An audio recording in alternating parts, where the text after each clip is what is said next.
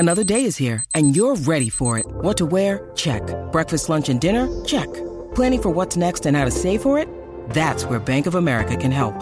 For your financial to-dos, Bank of America has experts ready to help get you closer to your goals. Get started at one of our local financial centers or 24/7 in our mobile banking app. Find a location near you at bankofamerica.com/talktous. What would you like the power to do? Mobile banking requires downloading the app and is only available for select devices. Message and data rates may apply. Bank of America N.A., member FDIC. Hey, it's Conrad Thompson, and you're listening to Something to Wrestle with Bruce Pritchard. And it's week 2, Bruce. I'm excited to be here, man. Thanks for having me. Hey, I'm excited to be here, and thank you to everybody that downloaded the show, subscribed, and left a review on iTunes. Man, we were in the top 10. That's a big deal, man. You know, I don't know how the algorithm works, but I know a high rating is good. So thanks for everyone who tuned in. Thanks for everyone who subscribed. Please tell a friend. I really do believe this is going to be like the best Smart Mark podcast of all. On that note, let's go to the main event of what happened when. And this week we're covering a big one, Bruce. It's WrestleMania 4 to WrestleMania 5. We're calling it When the Mega Powers Explode. All right, ladies and gentlemen, it's time for our favorite segment here on the Bruce Pritchard Show that we call Something to Wrestle With. And this is where we get in our Wayback Machine and we ask Bruce, what happened when? So, Bruce, this week, this was actually a suggestion on Twitter, and you can check us out on Twitter, @Pritchard Show, or just use the hashtag #LoveToKnow on Twitter.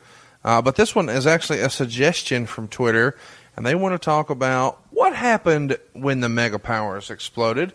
And Bruce, you were there, coming up in 1987 as we roll on into 1988 as WrestleMania 4 in Atlantic City, New Jersey. The Macho Man defeats Ted DiBiase in the finals of the tournament to decide the new heavyweight champion. It's Macho Man, and as we leave the air of WrestleMania 4, we see 3 people in the ring, and they're the Macho Man Randy Savage, Hulk Hogan, and Miss Elizabeth. So kind of curious from there, Bruce, this is probably one of the best angles you guys pulled off in your early tenure. Would you agree? Well, believe it or not, it was actually not just an angle. It was a story that built over an entire year from one WrestleMania to the next WrestleMania with an eye towards the future after that. And the idea was, here's Randy Savage, your new champion. Hulk was kind of passing the torch, if you will, but Hulk was going on doing movies. Hulk was doing some other things. And it was time for a change and to try something else. And Randy was that guy. And it was 1988, WrestleMania 4, and the dawn of a new era, and the Macho Man. But at WrestleMania 4, what was really being built at that point was to get to WrestleMania 5. So did you guys already know that you were coming back to Atlantic City and using the same venue and all that for 5 at that point? Did y'all work out like a 2-for-1 deal with Donald? You know what? I don't really even remember at that point what that deal was, if there even was a deal for WrestleMania 5. We did have an idea at that point that we were going to go with Randy versus Hulk at WrestleMania 5, with Randy making the switch back to being a heel. And it was the build to Randy being a babyface had started prior to WrestleMania 4, with Randy being Honky Tonk Man for the Intercontinental Championship, and kind of being, Hulk helping him along the way and getting to WrestleMania 4, and Hulk's eliminated and Randy's the champion, and it put the spotlight on Randy and Liz. And at the time, Randy and Liz were a hot act. I mean, they were a hot act in WWE. So let's talk about that for a minute, because I think a lot of people forget that the Macho Man was not always a babyface. I mean, in the early WrestleManias, he was a heel. Most people remember his match at WrestleMania 3 with Ricky Steamboat, and he was clearly the heel there. And then he took what seemed like a 1-year hiatus to go babyface for WrestleMania 4, and then he's right back to being a heel for WrestleMania 5, and that will continue with WrestleMania 6 and even 7. So through a lot of his, most of his WWF career, he was a heel. But you mentioned it, so I've got to follow up, because I know you love addressing the rumors and innuendo. Through the years, there has been a wrestling legend that has kind of grown that the only reason that WrestleMania 4 main event worked out the way it was is because on that Saturday night's main event you mentioned with Honky Tonk Man, where he smashed the guitar over his head, supposedly Honky Tonk Man refused to drop the title that night, and that changed the course of history. Now, I know you're going to address this, but I want to get all the details out there. Supposedly, someone was leaving. They wanted to put the Intercontinental title on someone just long enough to go ahead and have Randy win it.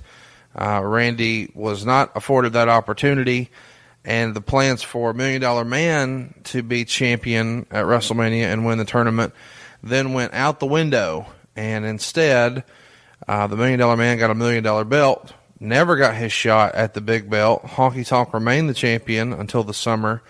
And for whatever reason, Macho Man now found his way into the main event. So what really happened with that whole situation?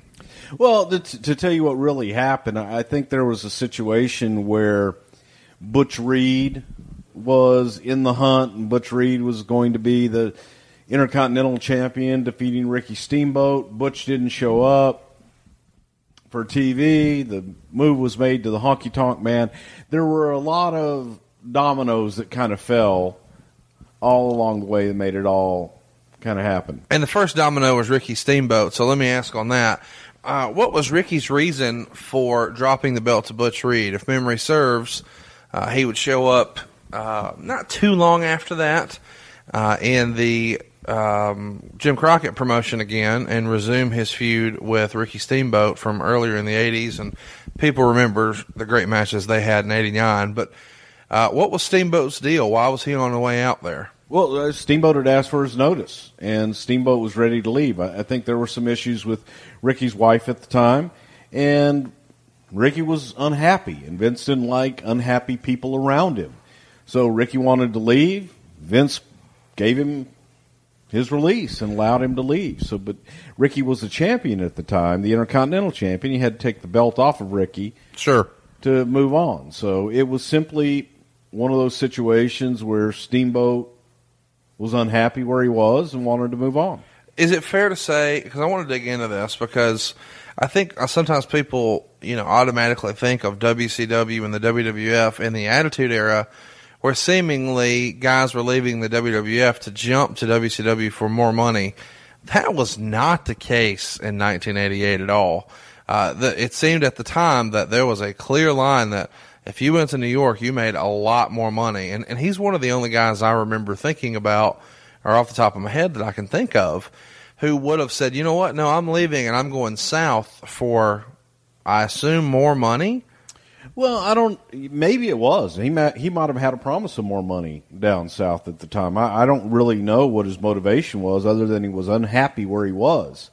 And the opposite was happening more often than not when guys coming from the South to come up and work for the WWF. So it wasn't, okay, we lost one, but we probably gained 4 in the exchange, if you will.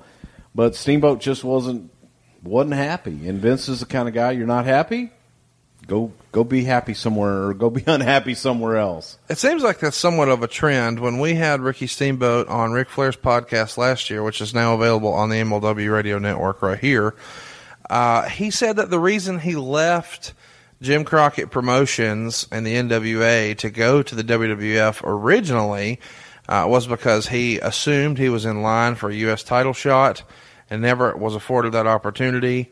And then Tully Blanchard won the belt right away, and he felt like the writing was on the wall as far as Dusty being the booker. But now here he's in a very prominent match at WrestleMania 3 and drops the belt, or doesn't drop the belt, but takes it off the Macho Man, and now just wants to get out of Dodge. And I find that a little weird. You alluded earlier to maybe he had some problems with the wife, and there's lots of rumors and innuendo about that maybe his wife at the time worked to the detriment of his career. Can you add any insight on that? I just started at the time, so I wasn't involved in a lot of the drama and backstageisms, if you will. So I wasn't necessarily privy to it, but I do know that Ricky Ricky wanted to move on. And whether it was pressure at home, Ricky just not being happy with his position, it really is as simple as, I'm unhappy, I want to move on, and he moved on. So let's get this straight now. So Ricky Steamboat's the Intercontinental Champion. He asked for his release. Vince grants it, and he's probably happy to do so because in Vince's mind, if he was not paying Ricky gobs of money, he would have not assumed that he was a big draw for him and is probably happy to get him off his books. And Butch Reed is in line for the shot, and Butch Reed was a hell of a performer at the time. And he no-shows some events, so you got to start looking around and just randomly find a Memphis guy and say, oh, we're going to give him this gimmick and put the belt on him. It wasn't random per se. It was more, Honky Tonk was hot at the time. Well, but come on now. Let's talk through this. We're going from one of the greatest in-ring performers of all time, Ricky the Dragon Steamboat, to the Honky Tonk Man. And at the time, the perception was that the Intercontinental Belt was the quote-unquote workers' title. You had really great in-ring guys. And I understand Honky Tonk Man had white-hot heat. We've talked about it here on the show, I believe, last week against or when we covered Dusty Rhodes. But is this par for course to go from a Ricky Steamboat type performer with that belt to a Honky Tonk Man? It didn't seem curious to you at the time? Not necessarily. And, it's funny. You say it was a workers' belt. Who says? Because, it's one of those situations. The top worker is the guy that makes the most money and who is usually the champion, the guy, and that was Hogan and then Savage later on in that case. And the Intercontinental Championship was a prestigious title that was kind of the next guy in line, if you will. Well, the guys, you ask where that comes from. Well, it comes from in the years prior to that, guys like Pat Patterson or even Tito Santana, Macho Man, Ricky Steamboat, and now Honky Tonk Man. Is that not a game of which one of these is not like the other to you? Well, but also you take a look at Honky Tonk Man. I do think Honky Tonk was a hell of a worker. He was a guy that worked his gimmick and was able to get heat, carried a lot of heat, and he was the kind of champion that everybody in the arena knew they could beat. Right. Every guy sitting in the arena would sit there and go, oh, that damn Honky Tonk Man, I'll whoop his ass. And he could squeak by and continue to hold on to that championship no matter who he was against. And he would make the babyface. So that's a valuable guy. That's a valuable champion to have. Much like Ric Flair did his entire career. I knew you were going to do that. I knew you were going to do that. Okay, I'm going to move on before I get half hot. So let's get back to it here. Now, now you want to change the subject. Honky Tonk. Well, let's not debate the greatness of the Nature Boy Ric Flair and compare him to the fucking Honky Tonk Man. Okay, so Honky Tonk Man now has the title. We have randomly selected him, and he is now in a match with the Macho Man. And is this the main event, or is this Saturday Night Main Event where they're going to face each other? This was I believe it was the main event. Okay, it was live on NBC leading into WrestleMania 4, where we did the switch with Andre and Hogan. The double ref deal. Yes. So I commonly get this confused, and I want you to clarify for everyone listening as you do for me. What's the difference between the main event and Saturday night's main event? The main event was a Friday night primetime special. It aired in primetime. It was a 1-hour show on NBC. Saturday night's main event was a 90-minute show that aired in place of Saturday Night Live on NBC on Saturday nights. So Saturday night's main event was a late night program that aired in place of Saturday Night Live, and the main event was a primetime special that aired on NBC 8 to 9 Eastern Time. What was the booking difference between the two as far as the philosophies? The philosophy is it's simply a matter of television writing. And when you're in prime time, normally you will build to a climax. So you're watching an hour program, you're going to build to the last quarter hour, if you will, and you're going to build to a big climax in the show. Late night programming, Saturday Night Live, Saturday night's main event, is you build everything up front. So all of your marquee stuff is going to happen earlier in programming because you're fighting sleep, and you want your audience dwindles as it gets later on in the night. So that's why when you watch Saturday Night Live, all the good stuff is usually at the very beginning, and then it gets less and less attractive towards the end of the night. You're fighting sleep. We didn't have VCRs or DVRs and things like that back in the day. Well, I think VCRs were around, but they certainly weren't common. But not DVRs. Sure. Well, I mean, George Jetson may have. So, anyway, let's talk about this now. What happens, and do you recall the Honky Tonk Man refusing to drop the belt? I don't. I've heard that rumor before, but it was, it's a decision made. I laugh when people say, oh, well, the guy refused to do something. At the end of the day, and you're going to hear me say this on the show a lot, the decision is Vince McMahon's. So Vince McMahon made the decision to leave the championship on the Honky Tonk Man or put it on someone else. And if someone had refused to do a job, normally that would be reason enough to take the championship off of them or have them do a job at some point. So maybe a better way to say that is the Honky Tonk Man lobbied to keep it. Vince went with it, and obviously since he kept it on him through SummerSlam, he probably agreed that the timing was wrong then, and he was doing a fine job gaining some heat for him. Pretty obvious, yeah. Okay, so now that we kind of have that cleared up, let's go ahead and go into WrestleMania 4. He's in the main event. He, being Macho Man, is now in the main event against Ted DiBiase. Is DiBiase, in your opinion, the best wrestler to never have the World Championship? One of, without a doubt. I think Ted DiBiase was being groomed at the time, some say, to be the NWA World Heavyweight Champion. And when Ted came to the WWF with the $1 Million Man gimmick, it was viewed as, here's an opportunity for Ted DiBiase to come into his own and maybe be a WWF champion. So it didn't happen, but he deserved it. But do you believe that was the original plan? I mean, that would have been, if that really was true, of DiBiase winning the belt at WrestleMania 4, that would have been the first time the WrestleMania ended with a champion victorious that was a heel. I mean, well, again, you talk about plans and people say, oh, well, this is what they had originally. It's funny when that gets reported or people talk about, well, that's what they had planned. It can go 50-50 either way. And yes, it was discussed. What would happen if DiBiase were the champion? What would happen if Andre were the champion? What would happen if the Brooklyn Brawler was a champion? You may discuss all of those things, but the ultimate plan is what happened. And that actually, you sit there and go, okay, well, this is where we want to go. And you had Randy Savage, who's a hell of a heel, and was having a hell of a spike as a babyface at the run. So, as they say, the hotter the babyface, the hotter the heel, and vice versa. So, let's talk about that. We're WrestleMania 4, and the show's going off the air.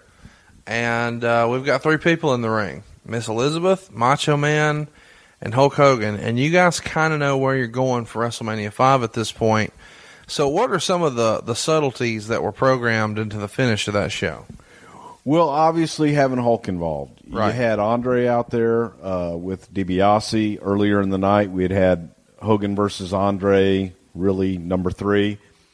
And the idea was simply to have Hogan be there at the end with Savage, with the new champion in Randy Savage, and Hulk right there by his side.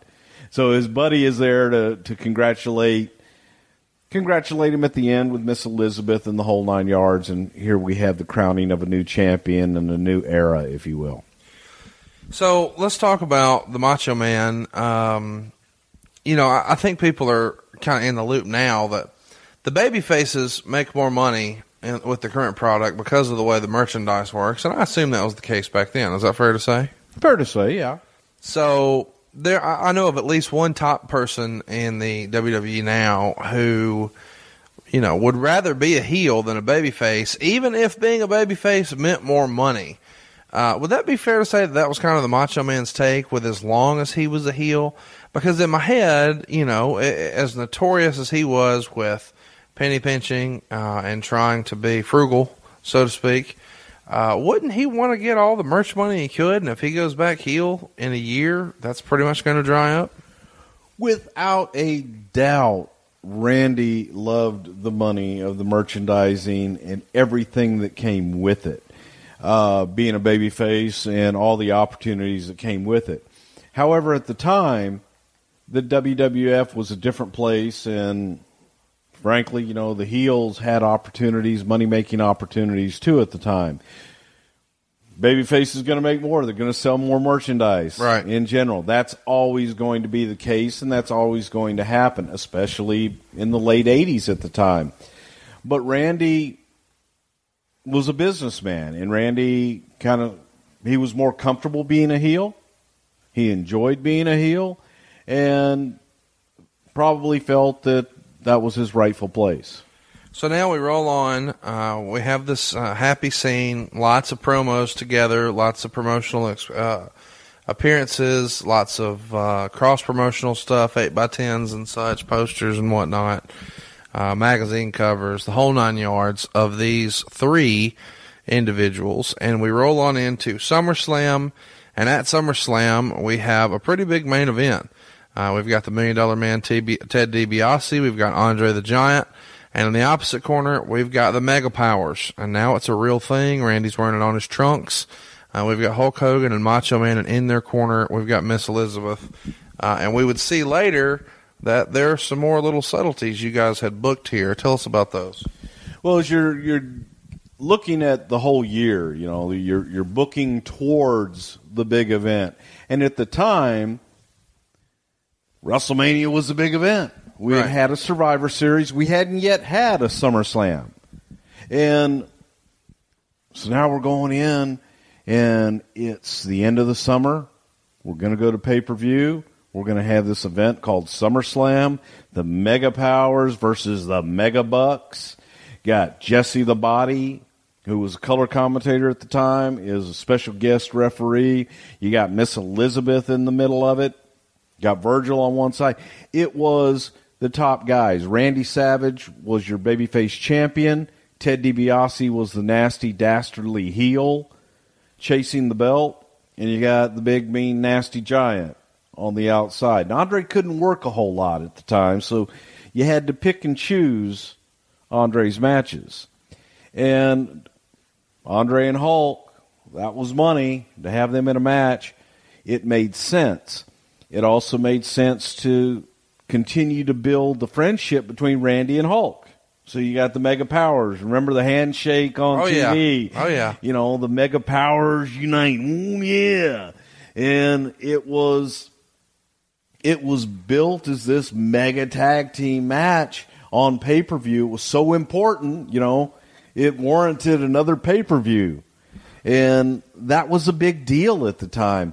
But again, knowing where you're going, there had to be little things that happen along the way.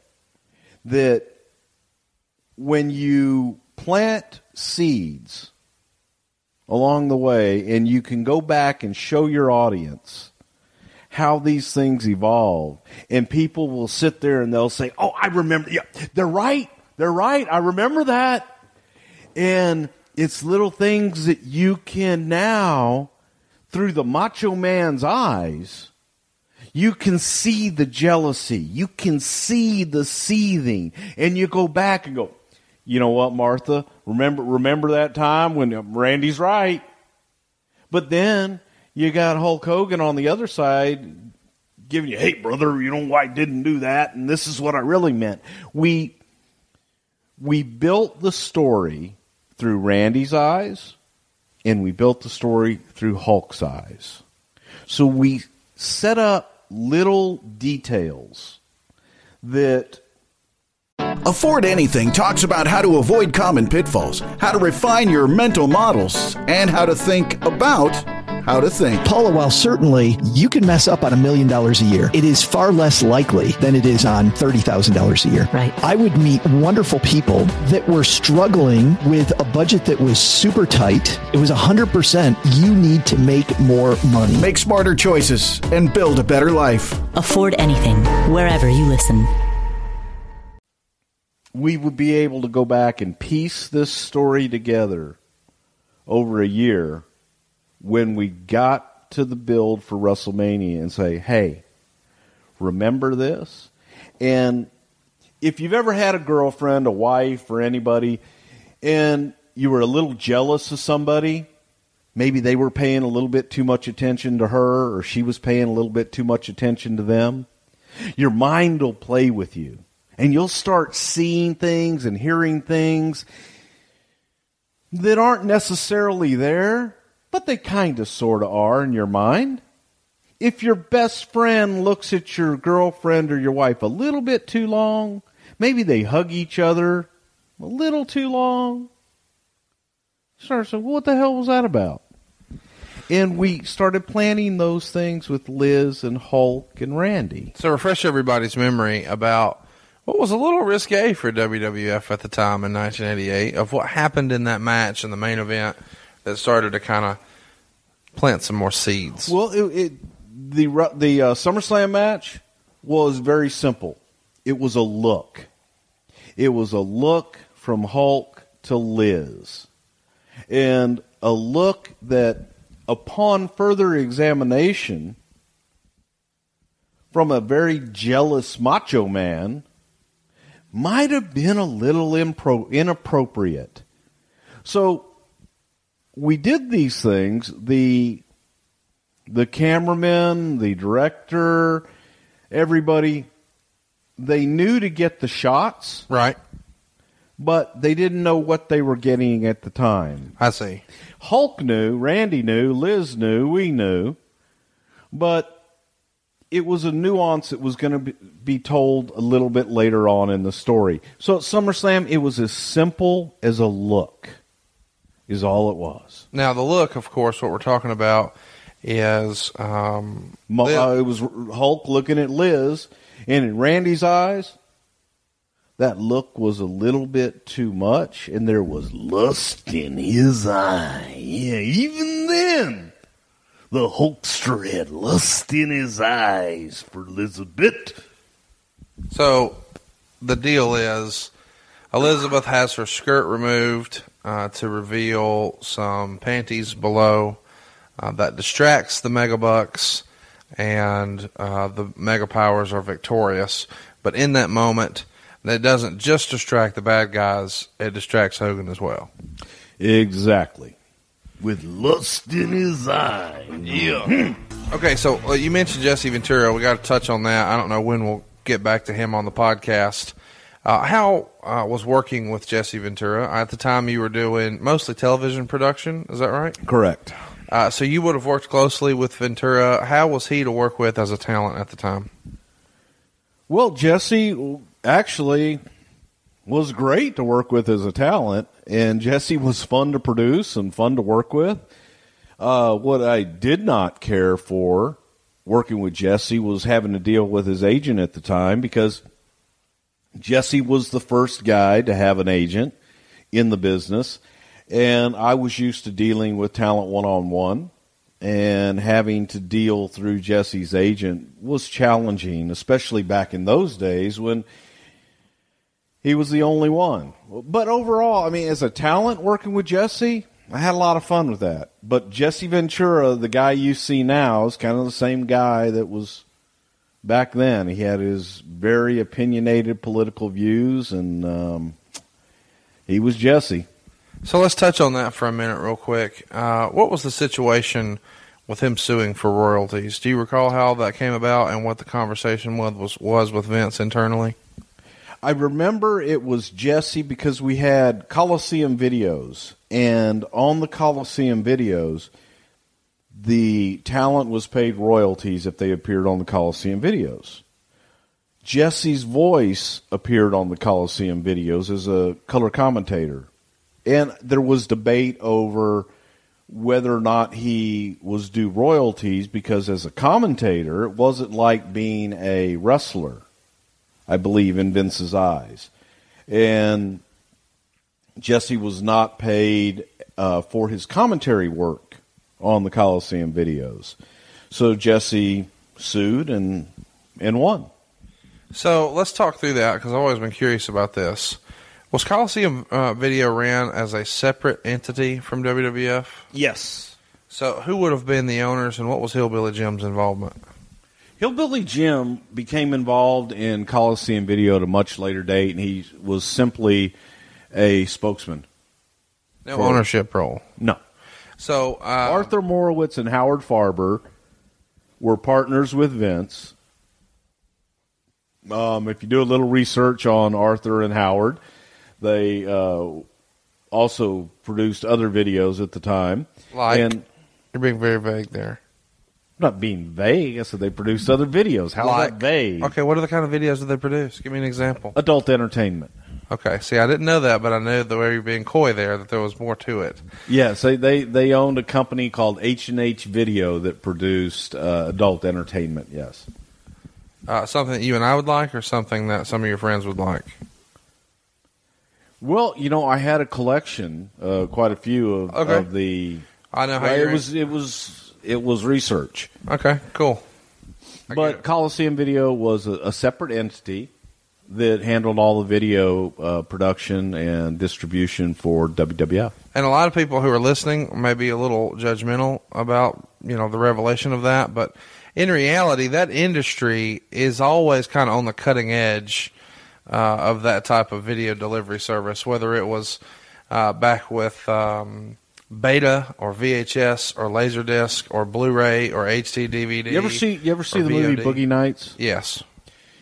The gentleman who played the Colonel, Burt Reynolds' character. No. Oh, the older gentleman that came to Burt Reynolds' character and said, "Hey, kid," or "We're making the move from film to video." Right. Was very, very loosely based on Arthur Morowitz and Howard Farber. More Arthur Morowitz, because Arthur was a visionary and ahead of his time, and H&H Video were one of the first to go from film to tape in that industry, and they were very, very successful. Arthur was the godfather of video back in the day. So carry me through, as we talk about Coliseum Video, wouldn't they be the person who was paying the royalties, or why did Vince have to pay it out of his end? I guess is what I don't get. Well, it was simply because Vince paid the royalties to the talent, and the talent was paid. So he probably the company came back and was paid for, royalties off of sales and distribution, and then the talent was paid from that. So it's fair to say that Vince, or WWF, whatever you want to call it, didn't get a third of that partnership. They got a much larger portion since they were creating the content and paying all the royalties. I don't know exactly what the split was. But I don't really know, but I'm sure it was more than a third. When you were in WrestleMania 5, did you get royalties? I never got royalties, but that's a whole nother subject. Okay. You're going to sue for those royalties? I was taken very good care of, and I was paid. I was a producer and worked behind the scenes, so I was a salaried employee in addition to my talent duties, So no royalties. Carry everybody through, and I don't want you to necessarily name any names. Let's not use Hogan as an example because we know he's probably on a separate deal. Let's use someone mid card, and I don't mean to say that disparagingly at all. Well, let's say a Bushwhacker. What would a royalty have been for back in those days for being on a videotape? Can you take a stab at it? And I know I don't know. I don't know. I really don't know. I know that some of the guys early on when they did the first action figures, that some of those royalties were upwards of like $75,000 for a quarter. Wow, for a quarter. For a quarter. So a guy could have made North of $250 a year just on figure sales. Back in the day, yeah. And when you're saying back in the day, you mean the first set with LJN, probably? First set, yeah, the LJN stuff, Hillbilly Jim, Iron Sheik, Volkov, and those guys. Do you remember ever hearing of a really big royalty check from video sales? Or was that not a major revenue stream? It was, but to say that this percentage went to or came from Coliseum Video or videos like that, I wouldn't have a clue. Do you have any idea what the formula was? I don't. Okay. Is it true? I'm just ballparking here. I believe Jesse got several $100,000. Not quite $1 million, but several $100,000. I think it was 800. That's what I heard too, and I just wanted to kind of confirm that with you. Yeah, it's public record. I mean, it was a very publicized case. Okay, so now we're done with SummerSlam '88. The seeds have started. Mm-hmm. Next major show, of course, is the Survivor Series. And carry us through, how you guys continue to plant these seeds at Survivor Series in 1988. Well, the idea of the Survivor Series was Randy at the end, and Hulk and Randy. They had the Mega Powers and face. I don't even remember who they faced on the other side. But the end of the match, again, we went from the end of SummerSlam and Hulk having lust in his eyes to Hulk taking it to the next level and actually touching Elizabeth in a lustful way through the eyes of the Macho Man. And at the end of the match, Randy had picked Elizabeth up and put her up on his shoulder, as he often did after a victory, and did his Macho Man pose with the finger in the air and Liz on his shoulder, and Hogan from behind came and placed his hand upon the derriere of Miss Elizabeth. And through the eyes of a jealous Macho Man, he had crossed the line from friend to lustful and just inappropriate. So, after the match, Hogan, is acting friendly, and Jesse Ventura picks up on it, and it's the first time it's acknowledged on television. So you guys at this point are really letting the audience know where you're headed, and for those of you keeping score at home so you don't tweet us and remind us, it's the Mega Powers, Hercules, Koko Beware, and Hillbilly Jim. Which is a pretty hodgepodge group of folks, and you were making a face off mic right now, and they are wrestling the Twin Towers, Ted DiBiase, Haku, and everyone's favorite, the Red Rooster. The heel faction, it's early here, folks. As far as managers go, have Slick, Bobby Heenan, and Virgil on the outside, compared to only Miss Elizabeth on the other side. And these titans of the industry got 29 minutes in their match. Lots to talk about as far as the other characters there, but before we get to that and touch on any of it, obviously it's a big call right here to go ahead and get Ventura to acknowledge it on commentary, because you guys have started to sow these seeds at the previous two pay-per-views, but now you're actually addressing it on air. Well, yes, but again, Jesse didn't really realize what he was addressing.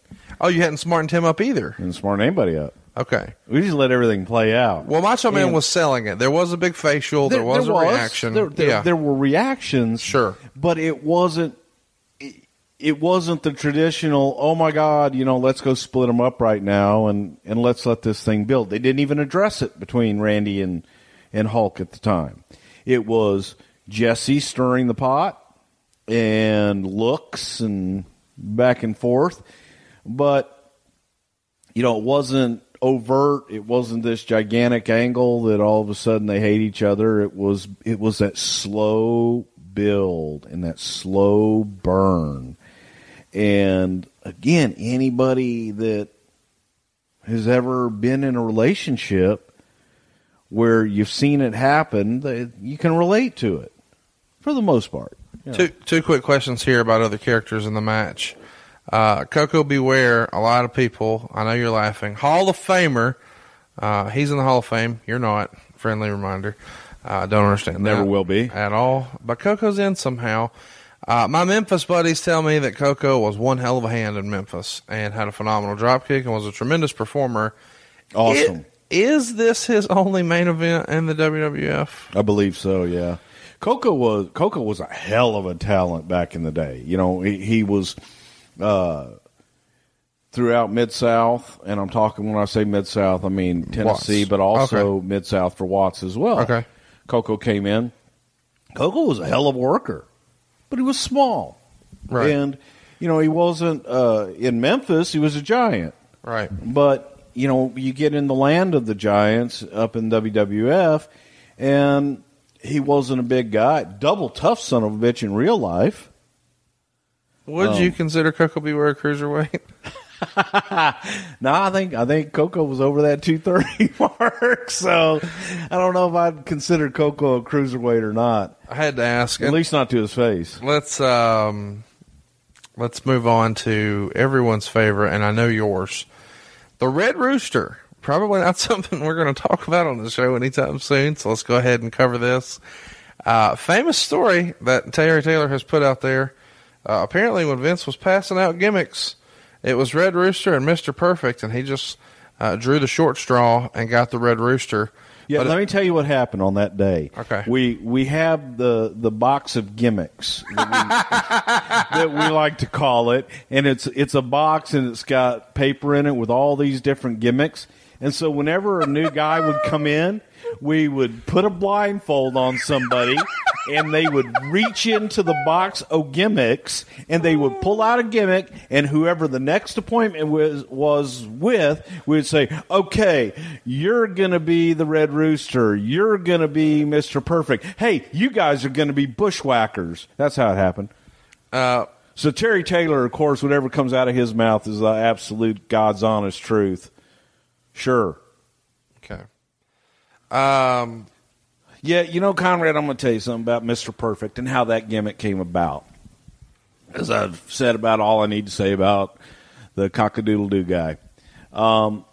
Before you tell the story, was the Red Rooster a rib? No, absolutely not. It wasn't a rib. You know, just like Dusty Rhodes, and you talk about that being a rib, and people that have never spent a single day running a company or ever have a company themselves. You know, I want those of you critics out there that still think that Dusty Rhodes was a rib and think that the Red Rooster was a rib and, I don't know, Virgil was a rib. Think about if you had your own company. How many business decisions would you make as a business owner for your business as a joke? Just to bust on somebody. How much money would you invest in television time and character development and everything else under the sun as a joke? Does that make any sense to anybody? You're a business owner. Yes. Would you bring someone in and just as a joke spend millions of dollars on them just so you can sit back and laugh at them while they fiddle farting around with your money and your investment? Okay. I didn't mention this last week. So, with that in mind, since Vince would never do that because it's crazy, I want you to defend Hakeem the African Dream, not the American Dream, and the way One Man Gang was made to dance. Very similar to the way maybe somebody used to shuck and jive in the ring before they dropped a bionic elbow on somebody. Steal from the best. But instead of the American Dream, he's the African Dream, but Right. he's a white man who dances like... That wasn't a rib either. That was not a rib, no. Jesus. Again, it's not a rib. It's a business How bad do you decision hate to go pork ahead. for you to say, no, not a rib, no, not a rib, no, not a rib? No, let's get back to the original question. And I was with the One Man Gang here recently and had a great time reminiscing with them because we had a whole lot of time to reminisce, and it was a lot of fun. But, yeah, it's about... Mr. Perfect. Mr. Perfect. Yes, sir. And Mr. Perfect was a gimmick that Pat Patterson, in describing Curt Hennig and how Curt was so good at everything that he did, And it was kind of Kurt Hennig who wanted to be the all-around sportsman and the best at everything. He was the best hunter. He was the best fisherman. He could do this. He could do that. And as Pat is explaining all this, and he goes, and he hits the golf ball, and it goes right in the hole, and he hits a baseball, and boom, out of the park, and he kills the biggest deer, and he gets the biggest fish, and oh my God. And it was like, well, he's perfect. Everything he does is perfect. So the truth is that when we reached into the gimmick box, we pulled out Mr. Perfect for Kurt Hennig, and then the next one was, Cock-a-doodle-doo Man. No, and Cock-a-doodle-doo Man got his gimmick from Vince McMahon, thinking he was cocky, and looked at him as the cock of the walk, how he saw himself, he being Terry Taylor, whose goal in life was to imitate Ric Flair, and saw him as a rooster, as a banty rooster. And said, God, he's the Red Rooster. And gave this gimmick, asked him to work it a certain way. Terry, in his way, looked at it as a rib, did not embrace it, did not do it to the best of his ability, and it failed. But to this day, more people will still refer to Paul W. Taylor as the Red Rooster before they will call him Terry Taylor, or before they will call him whatever other ridiculous gimmicks that they did with him down south when he was, what was he, the $300 man or something down there? Wow. Like that wasn't a rib, and that wasn't a rip-off on another gimmick that was done by someone else? Was the walk that you guys had him do a nod to Ric Flair? No, that was the walk he did. The walk that we wanted him to do was basically to strut like a rooster. Okay. Let's talk about. So you're saying Ric Flair walks like a rooster? Okay. That's what you said. You compared him to the Honky Tonk Man, and I can't wait to tell him he's going to. You're going to get a 3 a.m. promo very soon. So let's go ahead now. We're done with Survivor Series 88. We're rolling into the new year. We're back on track here for the Mega Powers. It's 1989, and very early in the year, we go to one of the best events of the year, the Royal Rumble. Right. And there had been previous Rumbles prior to this, but this is going to be an interesting one because both the Macho Man and the Ultimate Warrior and Hulk Hogan are all in this one. At some point, Macho Man is tied up with Bad News Brown. Hogan dumps them both out at the same time, and Savage is pissed. They manage to patch things up afterwards, but for a few minutes, there's a very tense moment. Elizabeth's kind of in the middle, and then cooler heads prevail. They hug it out, and the night goes on. So now you're really starting. Now we're getting into it because Hogan has now cost Randy the victory at the Royal Rumble. So now it's progressing. It's getting physical between the two. So you had your initial look. You had the hand on the derriere. You got Hogan dumping Randy out over the top rope and eliminating him at the Royal Rumble. But they're still the Mega Powers. So they're still the strongest team there is. And along the way, here come the Twin Towers, Akeem, the African Dream, and the Big Boss Man with their manager Slick. And we get to the main event, which is the Friday night primetime special on NBC. The Mega Powers versus the Twin Towers with Slick in one corner and Miss Elizabeth in the Mega Powers corner. And we get there, and that was the night that Randy took a bump on the outside of the ring and wiped out Elizabeth on the floor. Elizabeth's knocked out cold. Randy gets pulled back into the ring and is in the ring getting the crap beat out of him by the Mega Powers. When Hulk sees Elizabeth down and hurt, he has to take care of Elizabeth. So Hulk scoops Elizabeth up and takes her to the back to the doctor in the backstage area, leaving Randy in the ring by himself to fight off the Twin Towers, while Hulk is left with his love, Miss Elizabeth. Now, this is actually live. Live. And there is a famous leak that was really popular with the tape trading community in the 90s where you can hear what I believe to be an NBC executive giving a countdown to Hogan. Hogan's out of character, standing around in the back, hanging out. And chaos ensues. What was your memory of that? Have you ever died a slow death? No, but you have a few times, I think. You know what? That's going to be a show here pretty soon, too. Yeah, we were on the air, and they were trying to... They being, well, production people and stagehands to let Hulk know that we were on the air. And Hulk not getting the clue and is trying to ask how much time until we come back live. And we were live. And Hulk was a little bit out of character. And, yeah, that made error. So anyone who taped it live on its first run got that. Would have gotten Hulk asking for the time. And so they're in the back, and they're going to go ahead and have Miss Elizabeth on a stretcher. Hogan and Savage are going to confront each other.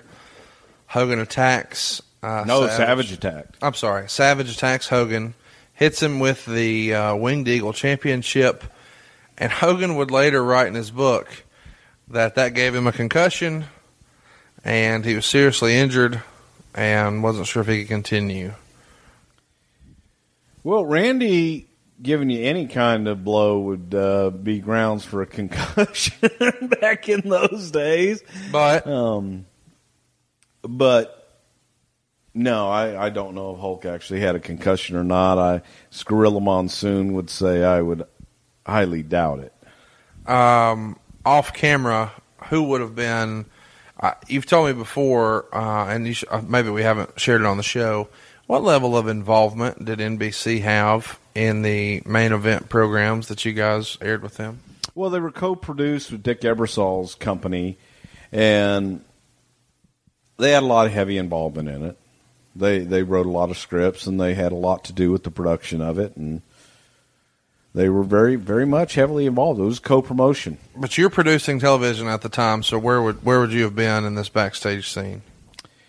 At that point, I was running. I was running from Gorilla back to the medic scene in my full Brother Love gear.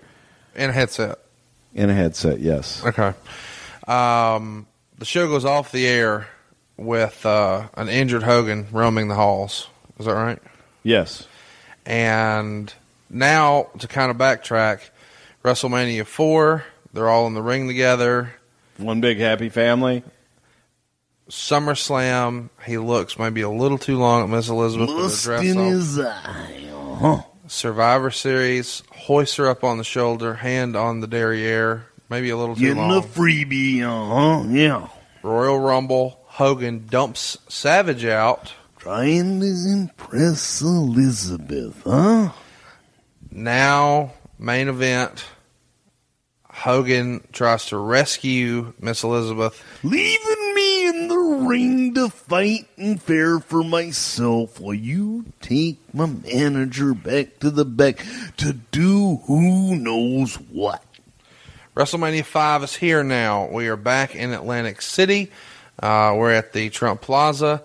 We talked at length, you and I, once before about what a partner Donald Trump was. He's obviously very timely to discuss right now. Share with everybody what it was like dealing with him for those two WrestleManias. Donald Trump was a joy to deal with. He really was. True professional. Everything he said he was going to do, he did, and he did it first class. He was a great partner. He was a great partner to promote with. He was a great partner to rent the building from. He was a great partner to stay in his beautiful hotels. And, again, over-delivered. He was absolutely excellent. So we're here now. It's going to be a really big main event. Where would you rate WrestleMania 5 at the time amongst the other WrestleManias? Obviously, as far as interest and dollars, WrestleMania 3 would have still trumped it, I'm sure. But would it be second all time, would you think, at the time of the five? Yes. Okay. I'd say 3 was number 1 right. and 5 was number 2. And there is a backstory that maybe a lot of people don't know. Savage comes out to the ring with a wrapped up elbow. Tell everybody what was up with that. Oh, Randy, for the days leading up to WrestleMania, his elbow was infected and had a staph infection. So, which is very, very dangerous if that staph infection gets to your heart. And so we had doctors there that were sucking out the infection out of Randy's elbow. He Google that if you have no idea what that is. It's worth looking at. And, Randy, for all intents and purposes, probably shouldn't have wrestled. He was running a fever. Probably Shouldn't have, wrestled because he had a very serious infection in his arm. But there was no one that would have been able to stop him or tell him, no, Randy, you can't go do the match. Current WWE, I know you're not there, but just guess. Any chance somebody would wrestle in that condition today? No. There's no one there that would allow them to wrestle in that condition today. I'm not saying that a Roman Reigns wouldn't say, I can go, and want to go out there. Right. That's what I meant. Just, John Cena would probably have to have both of his legs broken and kneecaps removed. Yeah. And he'd still probably try and find a way to get to the ring. The sliding in part would probably be easier with no kneecaps. So let's talk about the match. I think this is probably one of Hogan's best matches he's had in a big-time pay-per-view ever. Would you disagree with that? No, it was an excellent match because it was a real story. And by the time that we had gotten there, now between the main event and then WrestleMania, you're hearing Randy and you're seeing the footage, and Randy's showing you the footage and saying, see that look in his eyes right there? That's a look of lust. Looking at Elizabeth. Lust in your eye. And then we get there, and there you are. You're up. You're trying for a free grab. Then you get there, and it's not enough to try and take freebies and liberties with Elizabeth. You gotta show me up. Throw me over the rope. Eliminate the Macho Man. But it all came to a head when I'm in the ring and you take Elizabeth in the back to do who knows what. You left me out there, feed me to the wolves. So all this shit through Randy's eyes. Then on the backside you got Hulk, who's sitting there telling you, man, I was there with you. My God, we're in the ring. There was no one happier at SummerSlam than me. I wasn't looking at Liz with lust in my eyes. I'm looking at her with love in my eyes. Because I love you guys, man. We're the Mega Powers. You get to Survivor Series. Grabbing her backside? My God, no. You were so jacked up, brother. You had her up and you had her on your shoulders, and I just reached up because your delts were swelling and she was about to fall, and I steadied her with my hand so she wouldn't fall. Man, we got to the Royal Rumbles, every man for himself. I thought Bad News Brown was going to eliminate you. I took the opportunity. Sorry you got eliminated. And then you get to the main event, Hulk Hogan, and I saw her. She was taken out, man. You didn't even know how bad she was hurt. I had to get her some help because you were stuck in the ring, man. You were doing great on your own. So I took her back to the back to get her the help that she needed. And you came back there and you saw me over her. And I tried to tell you, hey, man, she's going to be okay. But instead you took it out on me. Well, now it is personal between you and me. And now I'm going to take something that means so much to you. I'm going to take that championship. But it was just beautifully built over an entire year to get to the Mega Powers Explode. Which was really a phenomenal pay-per-view. 1989 is my absolute favorite year in wrestling, one of the things that I think I read a long time ago that I really liked was explaining villains. And it said, what makes a great bad guy is that bad guys never think they're doing anything bad. They believe in what they're doing. Right. And this is a perfect example of that because Macho Man is technically not doing anything heelish here. And you could totally see both sides. At this point in 1989, we're several years into Hulkamania. Would you say that people had started to, maybe some of his popularity had started to wane a little bit? People had grown a little tired of it. Not the hardcore fan, but I just wonder, just in the general public, had it peaked and now it was maybe dipping just a little bit? Not yet. Not yet. So you would say 1989 revenues, in your estimation, were higher than 88? Yeah. And 88, in your estimation, was higher than 87? Yeah. Okay. And I'll tell you the even crazier thing. It went down in 90. Can we agree on that? Well, yeah, because you had Warrior on top. All right. We'll talk about that another time. But where it really got crazy, though, is when Hogan dropped the title to Warrior a year later. And the audience sat through 5 hours of television tapings. They had seen Ultimate Warrior 3 times.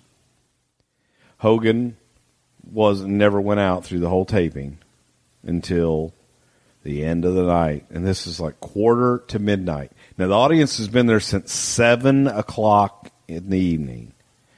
And we're 15 minutes to the strike of midnight before Hogan comes out. And I just remember the places erupting. And this is 90 you're talking about? Yes. This is the television tapings after Warrior is champion. Okay. Beating Hogan in Toronto. And coming out, we did like Niagara Falls, Glens Falls, Buffalo up there. Hulk was like a brand new guy walking on water. I gotta ask, I wasn't gonna ask this today since we're talking about 5, but WrestleMania 6, the match is over, Hogan's lost. The ref immediately goes and grabs the belts and starts to give them to the Ultimate Warrior. Hogan corrects that real quick. The belts magically go back where they were. Hogan goes and picks the belt up and presents the Warrior with his World Championship belt and raises his hand. In doing that, is that for Warrior or is that for Hogan? That was for Warrior. Come on, Bruce. You don't think that's Hogan stealing some thunder from Warrior?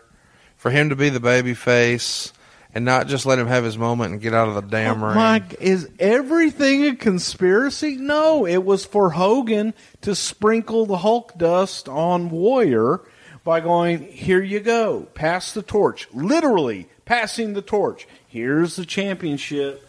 Way to go, big boy. Raise his hand. The world of MLW radio never stops.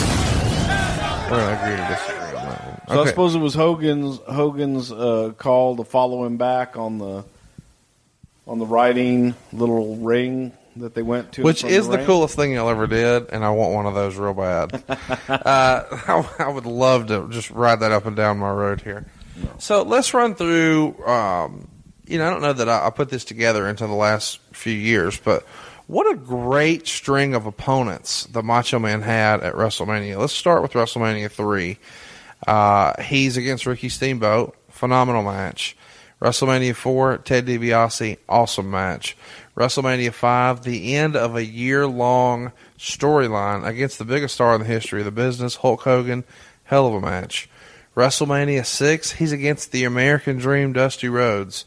Pretty big-time opponent, no matter what the title is. And now, then WrestleMania 7, retirement match against the Ultimate Warrior. You have to go downhill somewhere. Well, but at the time, the Warrior was a top act. Whether we like it or not, you booked the shit. Don't make that hand job motion to me. And then WrestleMania 8, Ric Flair. What a string of opponents where you've got Hulk Hogan, the Ultimate Warrior, Ricky Steamboat, Ted DiBiase, American Dream, Dusty Rhodes, and Ric Flair, what a run of WrestleMania opponents. And who could forget WrestleMania 10 against Crush? I mean, what a run you guys gave him. And no wonder he left. And every single one of those guys were better for having working with Randy Savage. So I know we'll probably have an opportunity to talk about it again later, but what was the mood when Randy left? I don't know if there was necessarily a move. It kind of came out of the blue. And it was simply, we met at the studio, not at the studio, we met at the Towers in Stamford. We were going to drive to television, which was like Bushkill, New York, or somewhere in the Poconos. And it was going to be myself, Vince, Pat Patterson, and Shane McMahon, and Randy Savage. And we were all going to ride, and we were waiting, and waiting, and no Vince. And all of a sudden, Vince pulls up, doesn't even say hello, goes upstairs into the office. We're still sitting downstairs in the car, gets back in the car.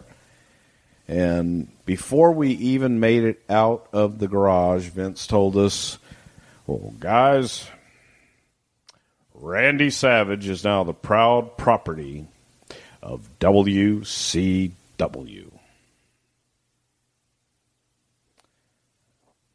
We're like, what happened?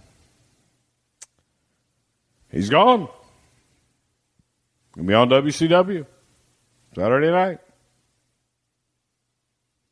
Called me last night. Had to get drunk to call me. And that was it. I mean, that was the extent of it. So there was talk the previous week. I just read this week. I read it on Squared Circle on Reddit, and hopefully someone hears us talking about Squared Circle on Reddit and gives us a mention there. Gives the show a little love. Supposedly the week before Vince makes the announcement on Raw that Randy's gone from the Federation, he makes some sort of comment, Savage does, about being in an uncomfortable seat, not wanting to be in that seat anymore. And Vince says something like, but it's a really nice seat. Is that some sort of reference to his spot in the company and his wanting to wrestle and Vince wanting to go with the youth movement? Wow. Where do you people come up with these things? So that's a no, I guess. So let's talk about that though. Did you know that Randy wanted to wrestle? Was that expressed?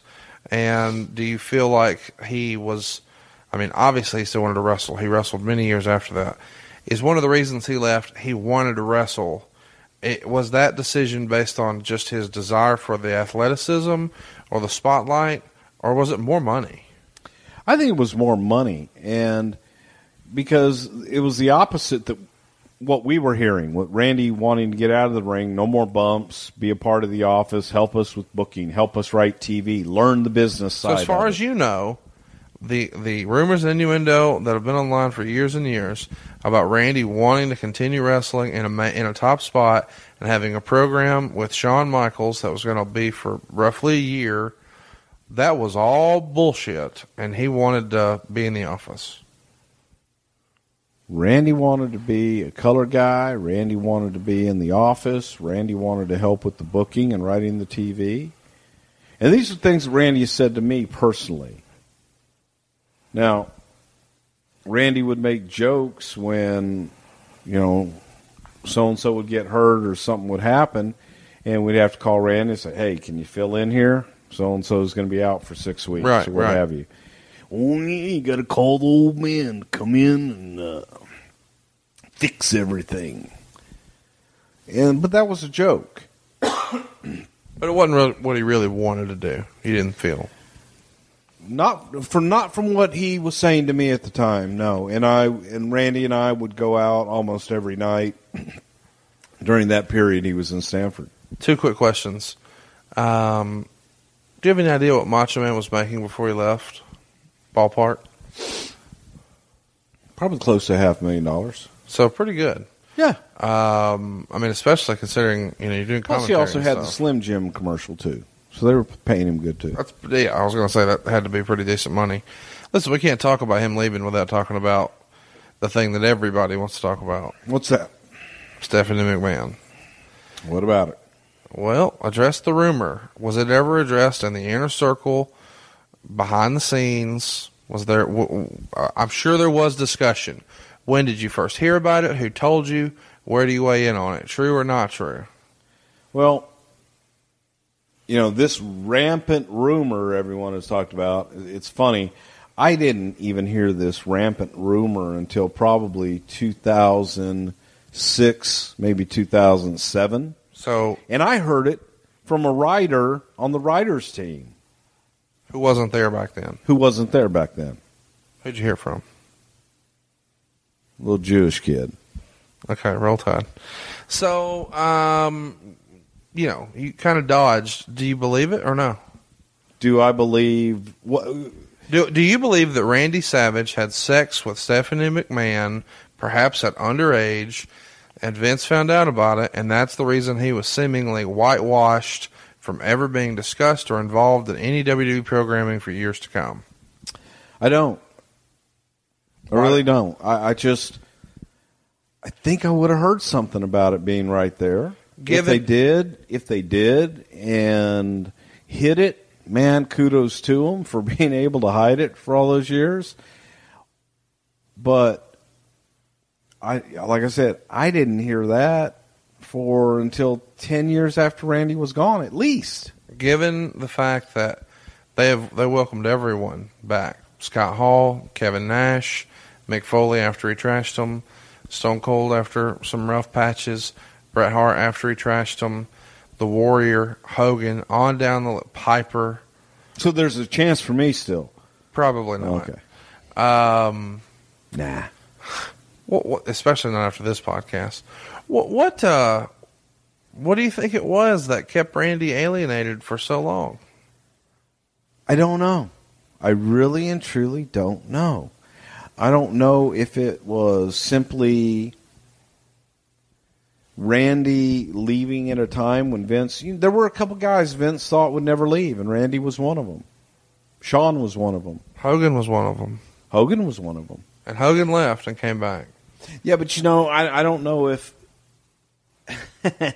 if Hogan was one of those that they looked at and said, he'll never leave. It was more like he'll be back. You know what I mean? Right. Randy, I think, was viewed, he'll never leave. I've talked to some old timers over the years who, maybe weren't as big of a Macho Man fan as seemingly the casual fans are, because they felt like his in-ring work was not totally up to snuff. I always thought he had great matches.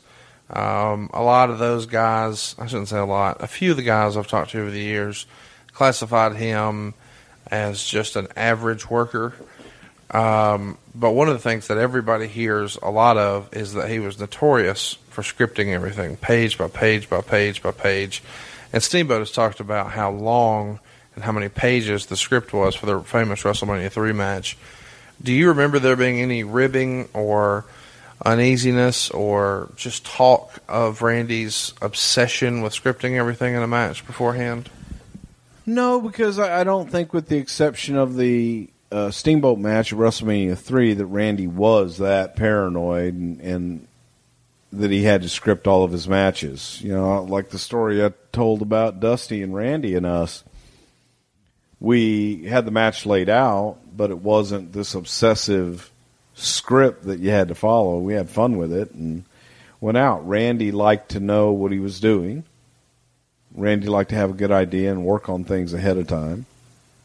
But I don't know that he was nearly as obsessive compulsive as people like to paint him. I would classify him as a top 10 performer all time. Would you agree with that? I would. Would you put him in that same category as just in-ring work? Beyond, I'm not saying interviews and charisma and all that. We're just talking about, shoulder tackle, headlock takedown. Yeah, but you got to put it all in there because it was the whole package. I agree. Randy's intensity and Randy's look and his intensity and his charisma is what made him. Well, I don't disagree, and I think he was the catalyst for WrestleMania 5 being what it was. No doubt. And that's clear because, as you said, it was probably the second biggest WrestleMania of all time at that point. Business took a big dip from that year forward, and the match people still talk about the most from WrestleMania 7 is his match with Warrior. It's not Slaughter and Hogan. So the legacy of the Macho Man will go on forever. Is there anything you want to kind of leave us with as we talk about when the Mega Powers explode? Did we kind of cover all the major points in what I believe is one of the best angles you guys ever did? Yeah, I think that it was something that just showed what you could do if you planned ahead and stuck with the plan, and you had the right talent in the right places. It told a beautiful story. Everybody got it. They got it along the way, but then when we went back and told them the story again, everybody was invested in it, and everybody got it. And everyone involved, Hulk, Elizabeth, Randy, they were made that much bigger throughout that entire year of telling that story. So I thought it was pretty cool. I thought it was one of the best stories that we had ever told.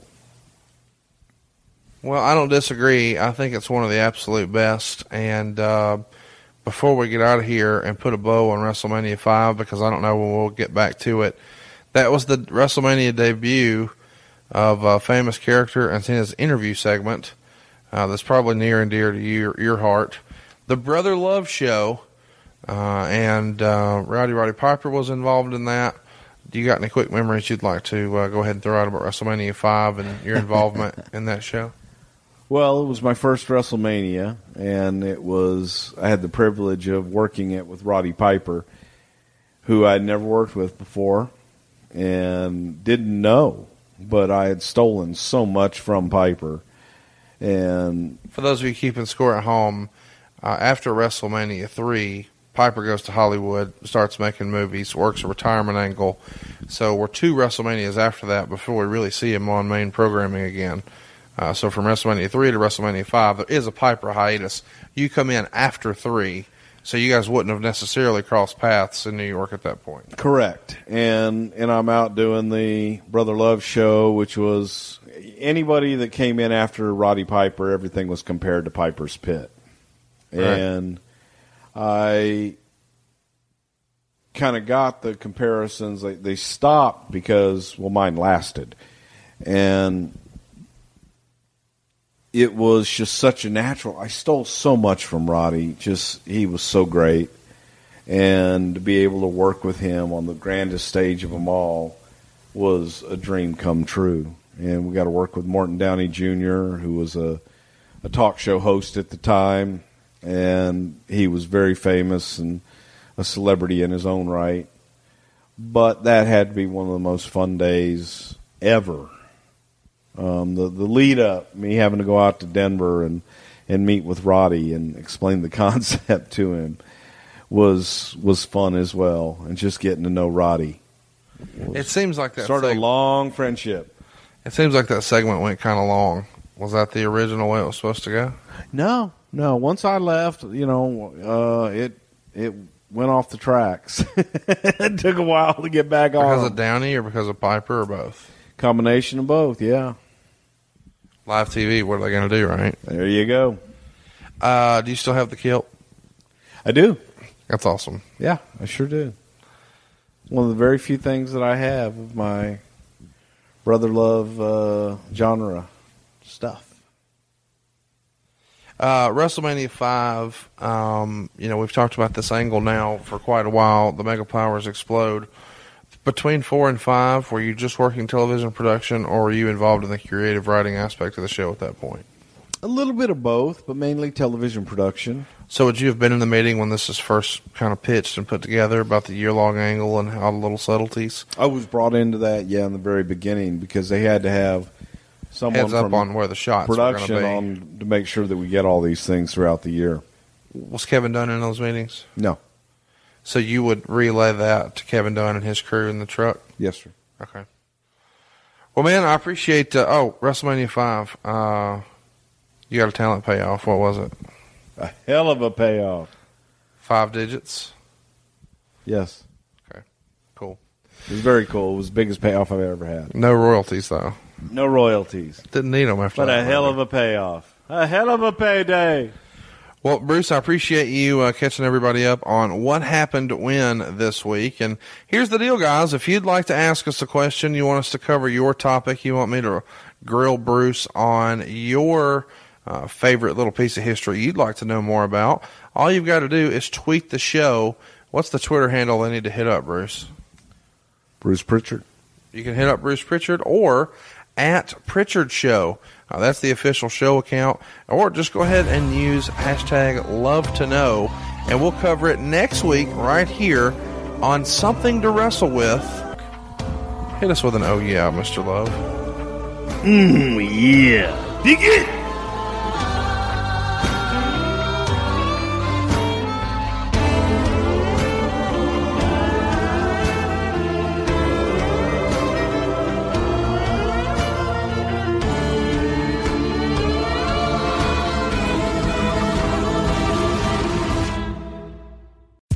John brings his skewed sense of humor. Jeff brings tips to cut strokes off your next round.